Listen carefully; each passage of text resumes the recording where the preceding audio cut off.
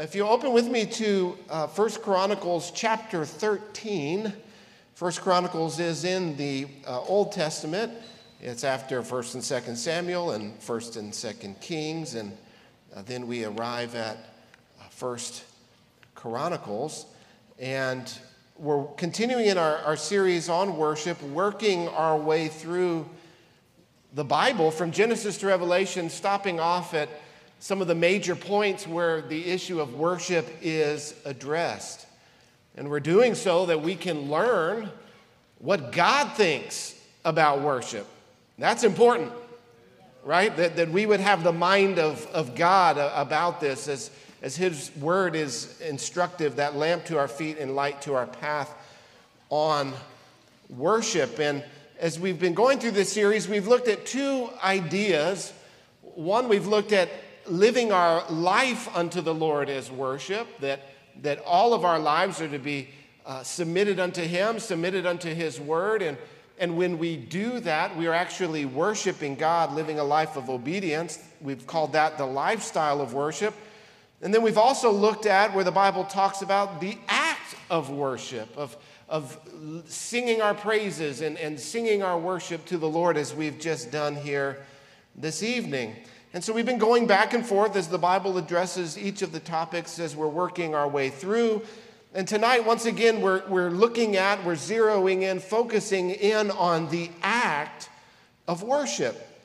And last week, you'll recall that we left off with David, that we looked at David and how he lived a life of worship unto the Lord, but how he had developed a personal worship with the Lord. And I encouraged all of us to develop a personal time of worship with the Lord, and that it will produce some good fruit in our lives if we do. Amen. We looked at the story of David and Goliath, and we saw how flowing out of David's personal time of worship, we saw that it produced some really good fruit in his life. Does anybody remember the three things that was produced in our life as we cultivate a personal time of worship? Thankfully, I looked it up and I printed it out here, so I have it. Number one, it solidifies your convictions. Remember that? And number two, it produces confidence in God. And then number three, it clarifies your purpose. I really believe that if we will develop a personal time with the Lord, a time of personal worship, that those three things will be the fruit that come from that time of worship with the Lord, that closeness, that intimacy with God. Now tonight we're going to continue on with David. Again, last week we saw a great triumph as he slew Goliath.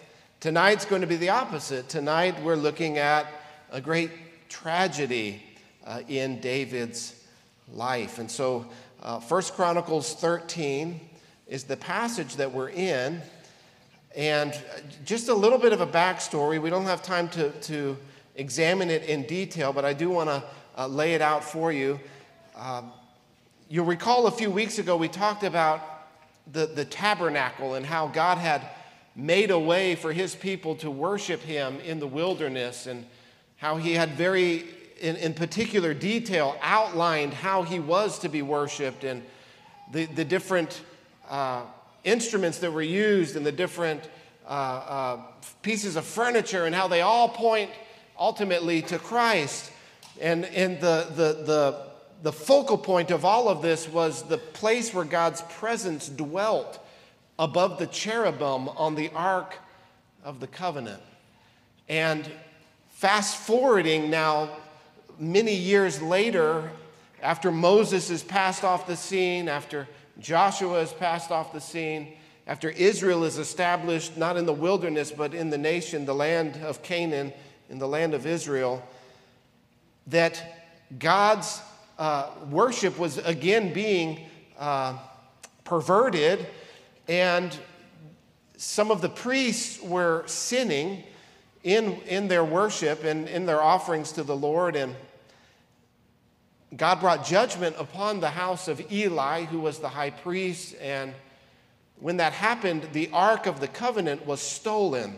the thing that represented God's presence dwelling among his people, it was stolen by the enemies of God, by the Philistines, and Goliath was one of those Philistines.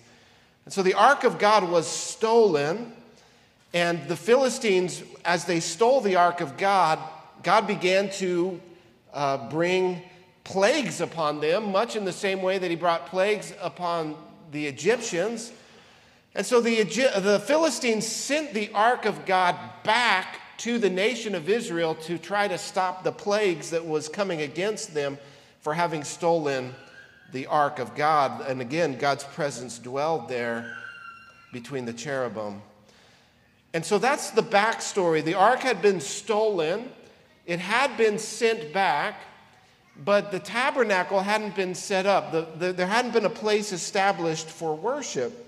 And so in the course of time, David becomes the king, and he decides that his new capital is not going to be in Hebron, where Saul had set up his capital, but instead he's going to be in Jerusalem.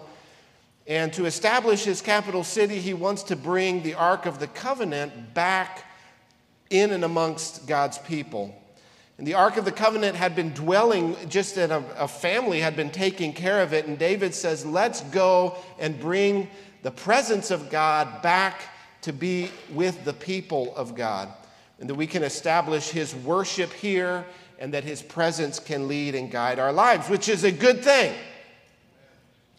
And so we see here in 1 Chronicles 13, verse 1, it says, David consulted with the commanders of the thousands and of the hundreds, and with every leader. And David said to the assembly of Israel, if it seems good to you, and from the Lord our God, let us send abroad to our brothers who remain in all the lands of Israel, as well as to the priests and the Levites in the cities that have pasture lands, that they may be gathered to us.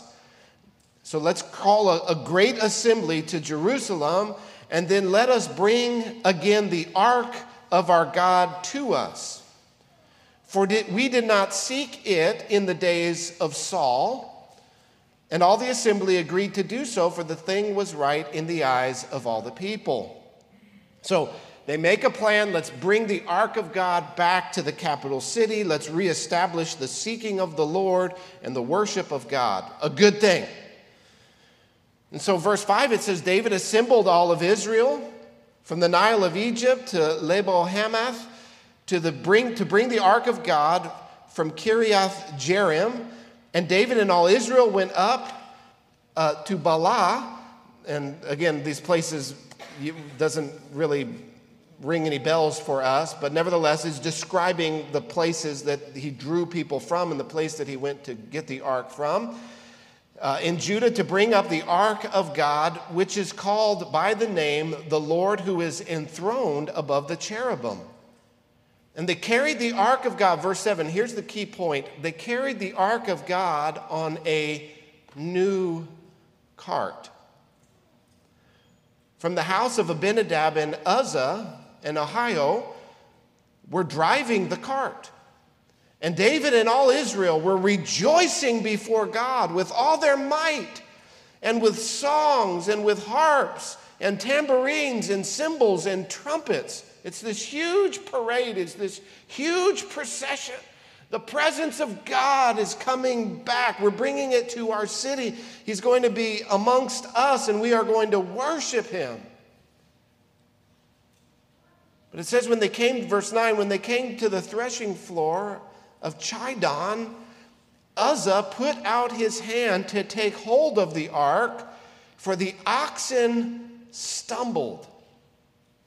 And the anger of the Lord was kindled against Uzzah, and he struck him down because he put out his hand to the ark. And he died there before God. Verse 11 says, David was angry because the Lord had broken out against Uzzah, and that place is called Perez Uzzah to this day. And David was afraid of God that day, and he said, how can I bring the ark of God home to me? So David did not take the ark of God home into the city of David, but took it aside to the house of Obed-Edom, the Gittite. And the ark of God remained with the household of Obed-Edom in his house 3 months. And the Lord blessed the household of Obed-Edom and all that he had. So there's this great procession. There's this parade going forward. There's the Ark of the Covenant being brought into the city. And they put it on a cart. What you need to know is that this is not the way that God had prescribed for the Ark of the Covenant to be carried.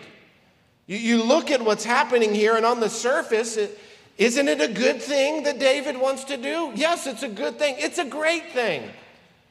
His heart is pure. He wants to do what is right.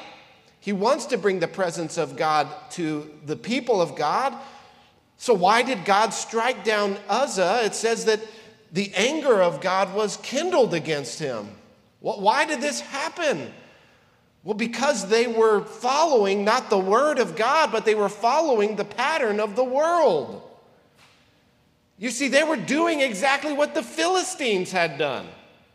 When the Philistines returned the Ark of the Covenant to God's people, what did they do? They put it on a cart to be carried by oxen. But God had not prescribed that his presence would be carried on a cart by oxen, but rather that his presence would be carried by the Levites, by the priests. They were to carry his presence on their shoulders, step by step, moment by moment, walking with the presence of God on their shoulders, not to be carried around by oxen. If you look here at, again, verse 6, it says, the ark of God, which is called by the name of the Lord, who is enthroned above the cherubim. You'll recall as we studied recently, we've been through this several times, Isaiah chapter 6, and as Isaiah saw his vision of God and the angels crying, holy, holy, holy, this awe, this wonder, this conviction falls on Isaiah, and he says, woe is me. The holiness of God is to be revered, is to be not treated casually. But David just slaps the ark on a cart. And it was a very nice cart. Verse 7 says it was a new cart. They didn't find some old shabby cart. They made a new cart specifically for this purpose.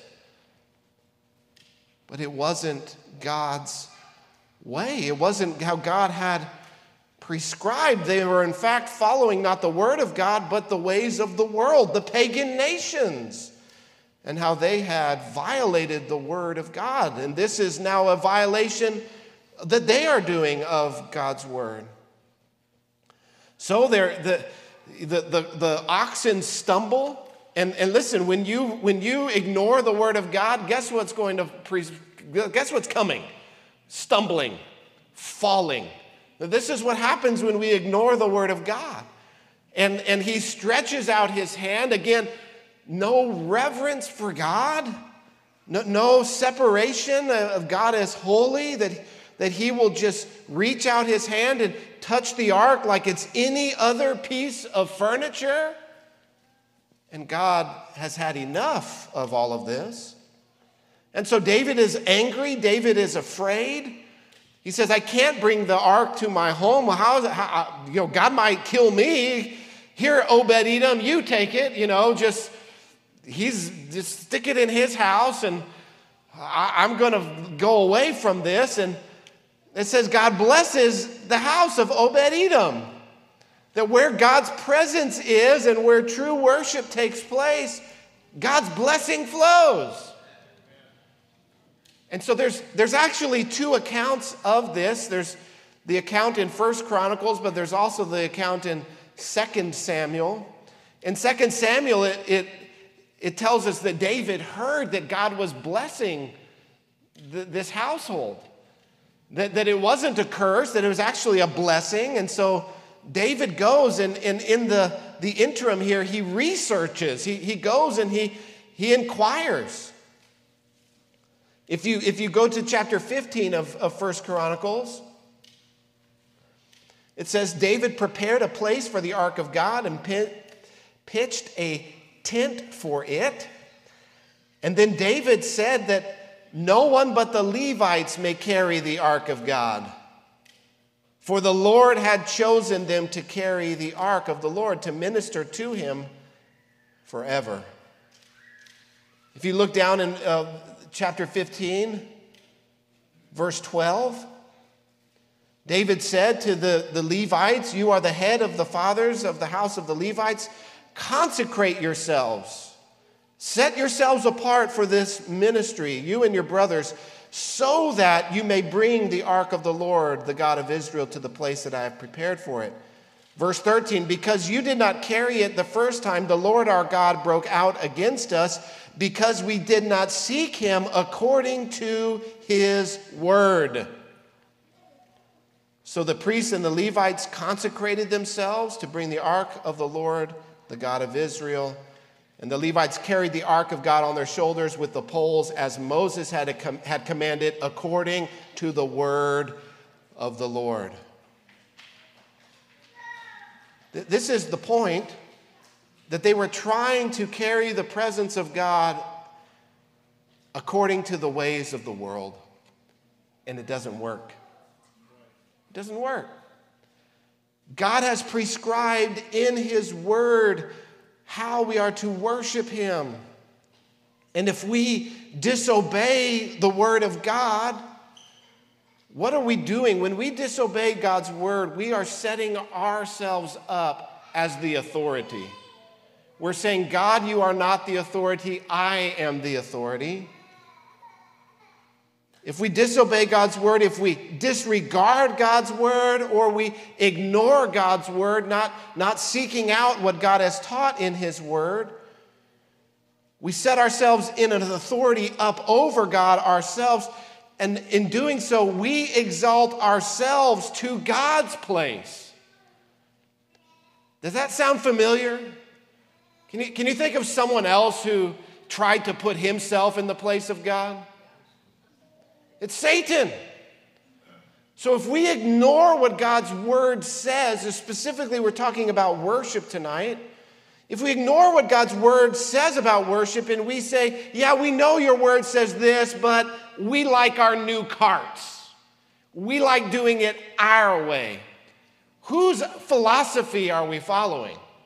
Whose ideology are we following? Whose thoughts are we thinking? It's satanic thinking to ignore God's word and to set ourselves up as the authority. So they're trying to do a good thing, but they're doing it the wrong way. That matters to God. The end does not justify the means. No, the means are actually very important, because in the means, we show our submission to God as God. And it's not only Uzzah that we see that this happens to. In fact, there's many examples in Scripture where God, specifically around worship, brings very swift justice on people who disregard his holiness. You'll remember in Leviticus chapter 10, Aaron's sons, Aaron the high priest, his sons, Nadab and Abihu. They go in before the Lord, and the Bible says they offered up strange fire to the Lord. They ignored God's word and what God said about how he was to be worshiped, and God caused the fire to consume them. We even see examples in the New Testament. In Acts chapter 5, Ananias and Sapphira come into the worship of God, come into bring an offering before the Lord, and they lie to God, and they lie to the Holy Spirit, and they lie to the apostles. And what happens to them? God strikes them dead, swift justice. We read in 1 Corinthians chapter 11 with regards to communion and the abuses that are happening there, that there were those who were using communion as a way to differentiate within the body of Christ different classes of people, the rich and the poor, bringing division to the body of Christ. And Paul writes him and he rebukes him. He says, you're not even celebrating the Lord's Supper. Whatever it is that you're doing is not the Lord's Supper. And in fact, Paul says that some of you, this is the reason why you are sick. And it's the reason why some of you have even died, he says. Because they were not worshiping God the way that God had prescribed. Again, if you disregard what God's word says about worship, you are under the influence of satanic thinking. David copied the world's way of carrying God's presence. And I think if we take an honest look at the church today, I think we can see lots of ways that the world is infiltrating the church. Amen? Where the world is, and satanic thinking is coming in and taking root in and amongst God's people, even infiltrating worship itself. You know, Satan is subtle. We see that in Genesis chapter 3. He is very subtle. He doesn't always show up, in a big red devil suit. Although some people have become so desensitized to sin that Satan is literally showing up in a devil's suit these days to churches, and churches are readily accepting it. You read the stories, you see the news reports, you watch the videos of men dressing up like women to tell children Bible stories. Have you seen those? They call it drag queen Sunday school. Now, those are very obvious ways that the devil's infiltrating the church. Hopefully, you don't need me to convince you that that's satanic. But there's also subtle ways. Subtle ways. Let me lay a few before you. In many churches today, there's a sort of trivial and glib attitude towards the things of God, a casual attitude towards God, a casual attitude to the holiness of God. Really, there's no sense of the holiness of God in worship in many, many churches, where the holiness of God is even profaned. There's no fear of God. There's no reverence for God. It's also casual. We saw a lot of this. I saw a lot of this during the COVID lockdowns as I began to look at what other churches were doing, because everyone was live streaming everything.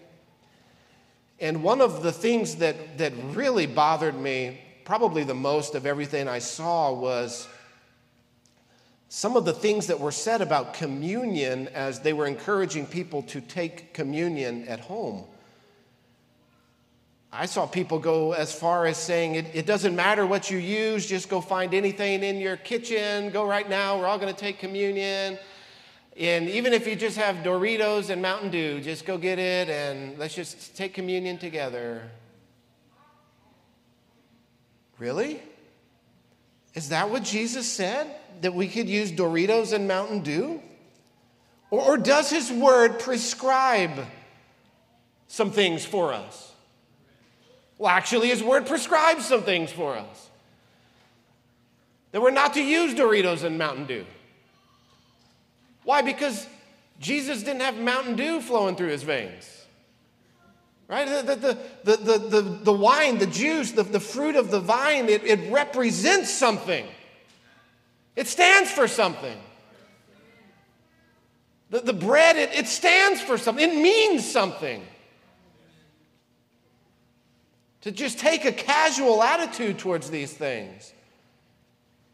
It's exactly what was happening here with David. Let's just throw it on a cart. Yeah, it'll be great. Get a parade going. Oh, look, it's falling over. Let's just go and stop it. No. What about just this sort of irreverent attitude towards God and the things of God? You see it all the time. I see it all the time because I end up watching a lot of church. I have issues. Just pray for me. But there's sort of this anything goes attitude in the church. Like we can just do whatever we want, however we want. Jesus isn't the Lord of the church. We're the Lord of the church. We can shape it, fashion it, mold it, do whatever we want with it. This irreverent attitude, this anything goes attitude. There's an entertainment focus that has entered into the church, where the focus is put on entertaining people instead of exalting Christ. Charles Spurgeon, the Prince of Preachers who ministered in the 19th century in London, had the largest church in the world at the time. He said this, he said, "A day is coming when instead of having shepherds feeding the sheep, you'll have clowns entertaining the goats." And as we look across what's happening in many churches today, instead of shepherds feeding the sheep, the Word of God, you have entertainment. Christian entertainment. And I'm not saying that there's not a place for Christian entertainment, but it shouldn't replace the worship of holy God. If we want to have Christian entertainment, let's go to receive Christian entertainment, but let's not substitute the worship of God. Let's not rob from God so that I can be entertained. The truth is, it's easier to build it's easier to get more people in if you're entertaining them. It's easier to get more people in tickling ears than preaching repentance. But it just perpetuates the decline that we see in our society. If the church won't preach the truth, who will? If the truth of God isn't coming from the Word of God across the pulpits of America, where's the truth going to come from? It's not about being entertained. It's about exalting Christ. It's about looking to Him and worshiping Him, focusing in on Him.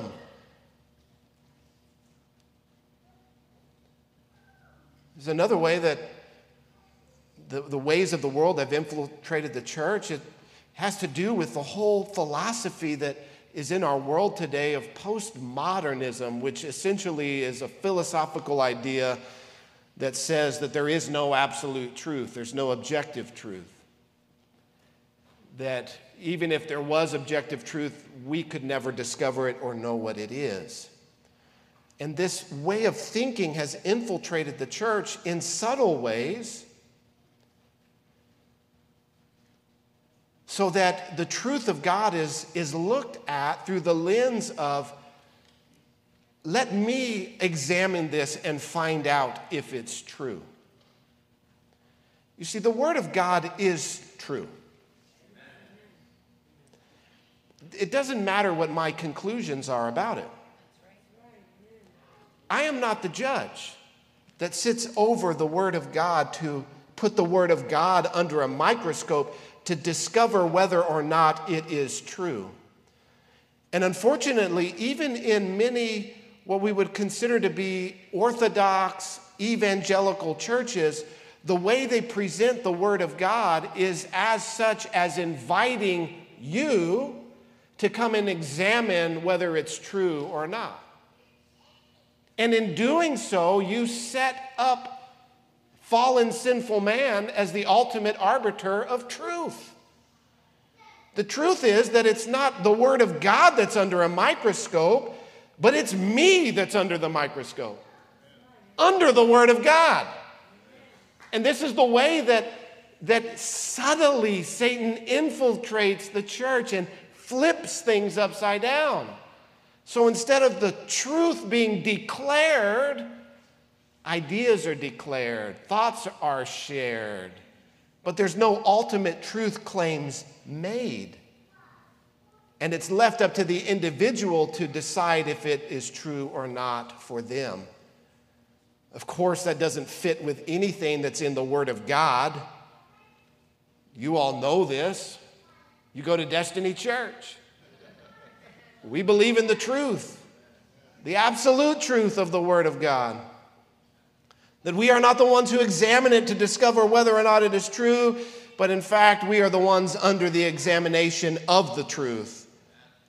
That God's Word is the one that pierces into our soul. That we are the ones under the microscope of the Word of God and not the other way around. And finally, specifically with worship, a way that the ways of the world have subtly infiltrated the church is the focus on me. The focus on me and not the focus on God.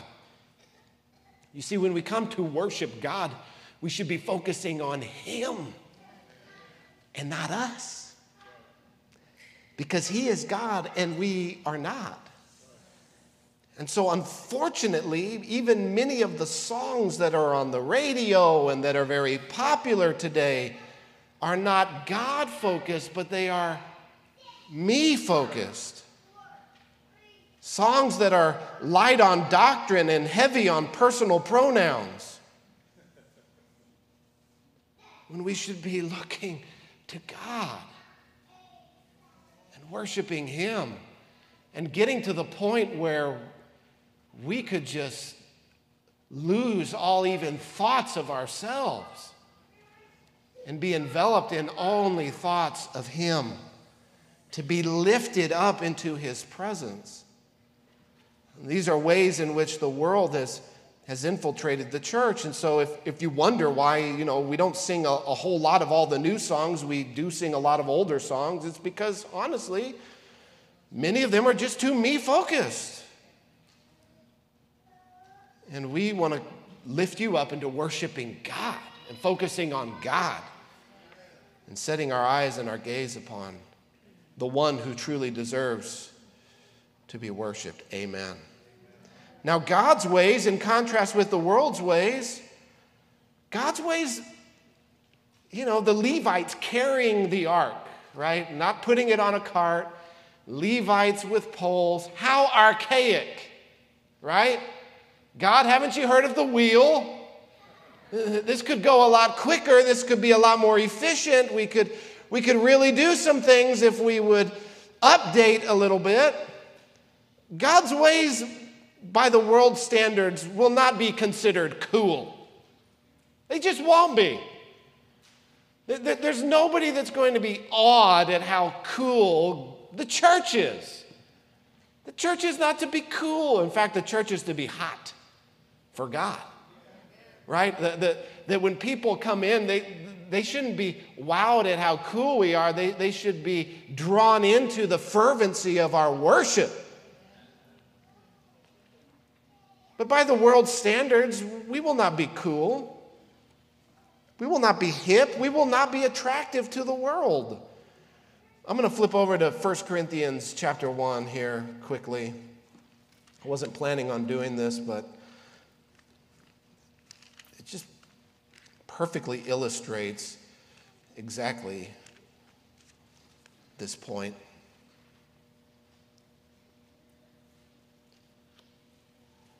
1 Corinthians 1, verse 18. For the word of the cross is folly to those who are perishing. So what's the gospel to the world? Is it cool?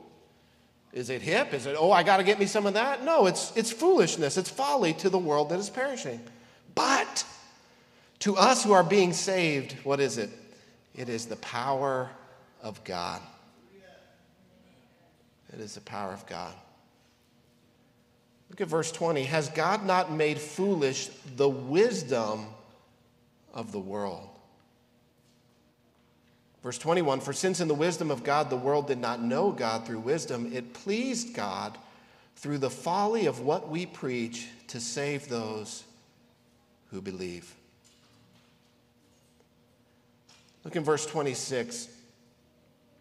Well, verse 25. The foolishness of God is wiser than men. And the weakness of God is stronger than men. God had said, carry my presence on the shoulders of the Levites. It's inefficient. It's archaic. It's outdated. It's outmoded. It's not expedient. It's antiquated. God, we could update. God, we could renovate. God, we could, let us help you out here a little bit, God. No, God has a way. And though his way is foolishness to the world, the foolishness of God is wiser than men. The weakness of God stronger than men. And then he shifts it from this outward application into an inward application as he examines the Corinthians to consider themselves. Verse 26, consider your calling, brothers. Not many of you were wise according to worldly standards. Not many were powerful. Not many were of noble birth. Do we have anybody descended from nobility here? I get emails every week from Nigerian princes, but no, many of us, we don't come from the upper echelons of the world's society. We come from what the world would even despise. We're not of noble birth. We're not of powerful lineage. We're not wise and educated according to the worldly standards. But verse 27 says, but God chose. You see, God has a way of doing things that to our flesh and to our mind oftentimes doesn't make sense. But the wisdom of God is wiser than men. God chose what is foolish in the world to shame the wise. God chose what is weak in the world to shame the strong. God chose what is low and despised in the world, even things that are not, to bring to nothing the things that are. So that, why? Why would God do this? So that no human being might boast in the presence of God. Because of him, you are in Christ Jesus. He concludes by saying, let the one who boasts, boast in the Lord. I don't know about you, but I'm really glad that God chose the weak. That God chose not the noble, but the ones down here. If it wasn't for that, he would have never chosen me. If it was only for the elite, if it was only for those who were wise and who were powerful and who were noble and who were rich and who were wealthy, how many of us would be excluded today? But God chose the low and even despised things in the world by the world standards to put his glory and his power on display in us. You see, God has a way of doing things that doesn't always make sense to our natural mind. And so when we come to the things of God and when we come to worshiping God, we can't just think with our minds. We have to have renewed minds and discern the mind of God and discern the Spirit of God. God's ways are not cool by world standards. They're not attractive to the world. They're not expedient. They're not efficient. Sometimes they seem antiquated. But his ways are not our ways, and his thoughts are not our thoughts. And listen, is the world's way working anyway? I mean, the world is falling apart.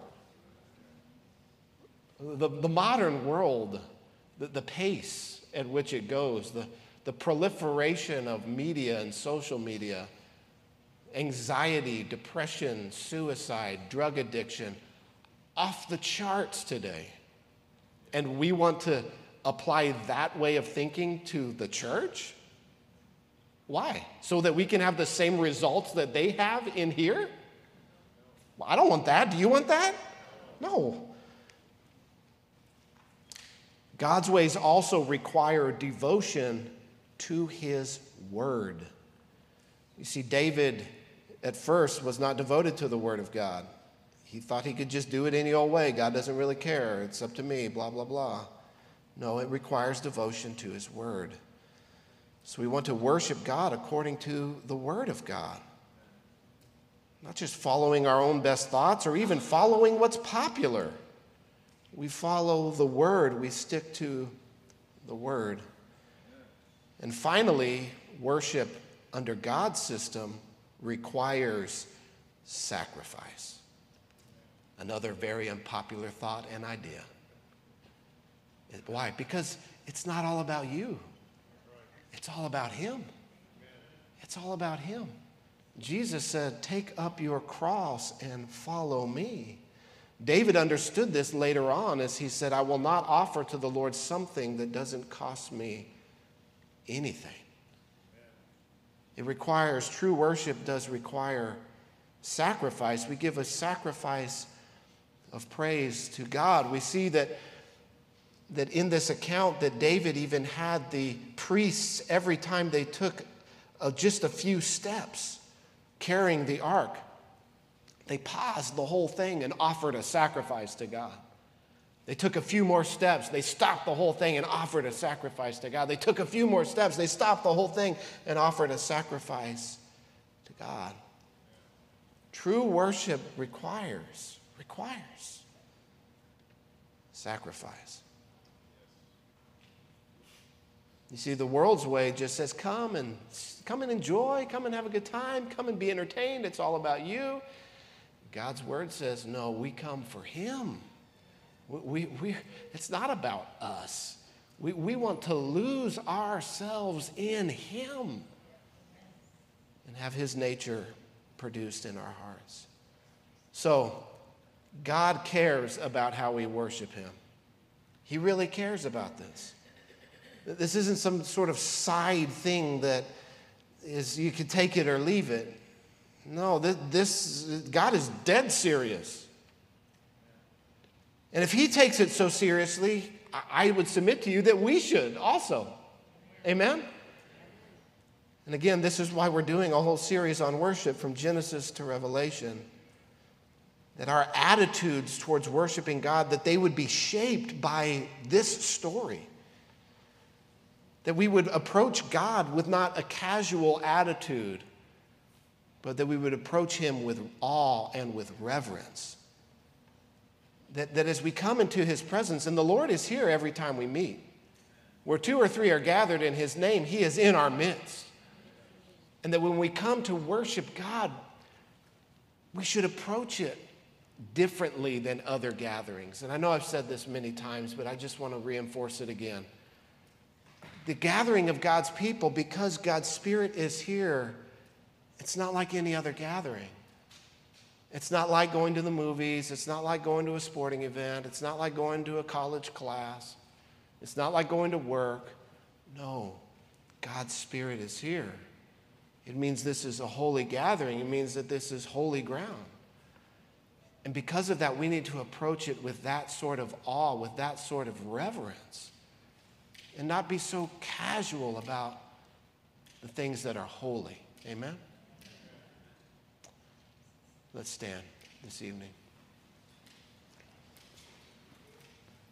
I know that today I've really preached 2 very convicting messages.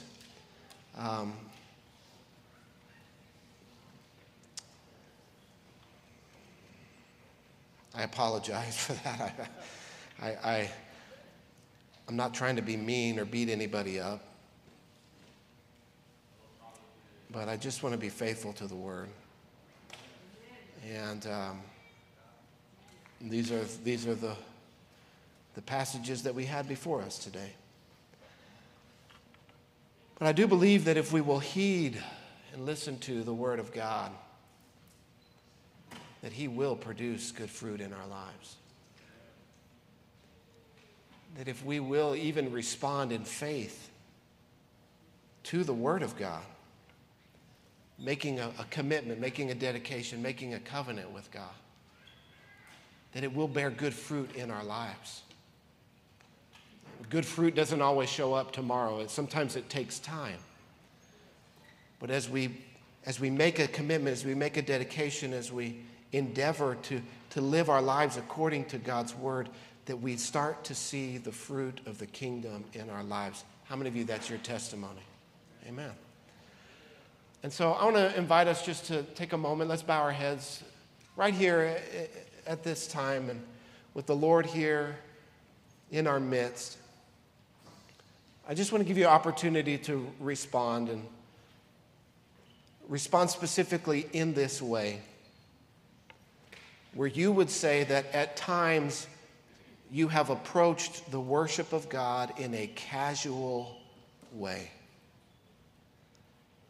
and that you are feeling that conviction of the Lord, and you want to make a commitment, not with everybody else watching, but with the Lord watching. You want to say, Lord, I want to repent of the sin of approaching you and your presence and worship in a casual way. And Lord, I want to enter into your presence with awe. I want to enter into your presence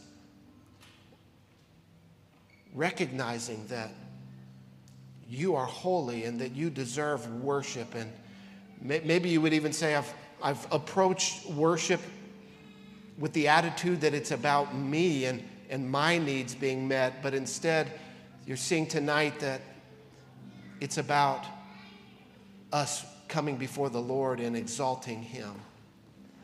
And if that's you here tonight, I just want to give you an opportunity to respond by just lifting your hand and saying, that's me.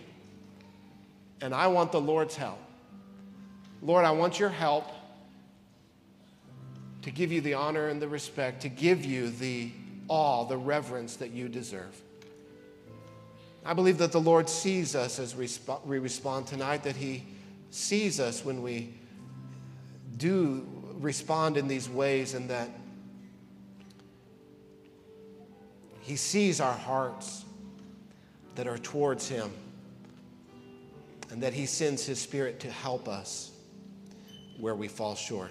So, Father, we just thank you for helping us, Lord, to follow your word, to live under your word, to obey your word.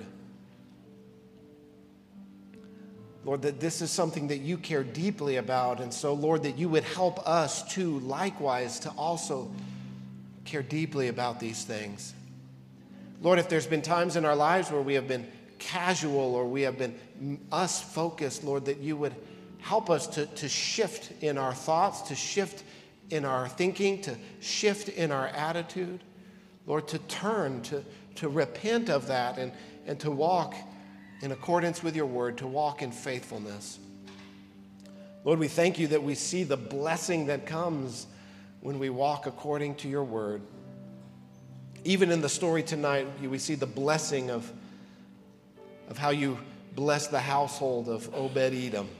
Lord, we pray that your blessing would be on our households. Lord, that even others would see and recognize the blessing of God, and that we would be able to share the great truth of your gospel.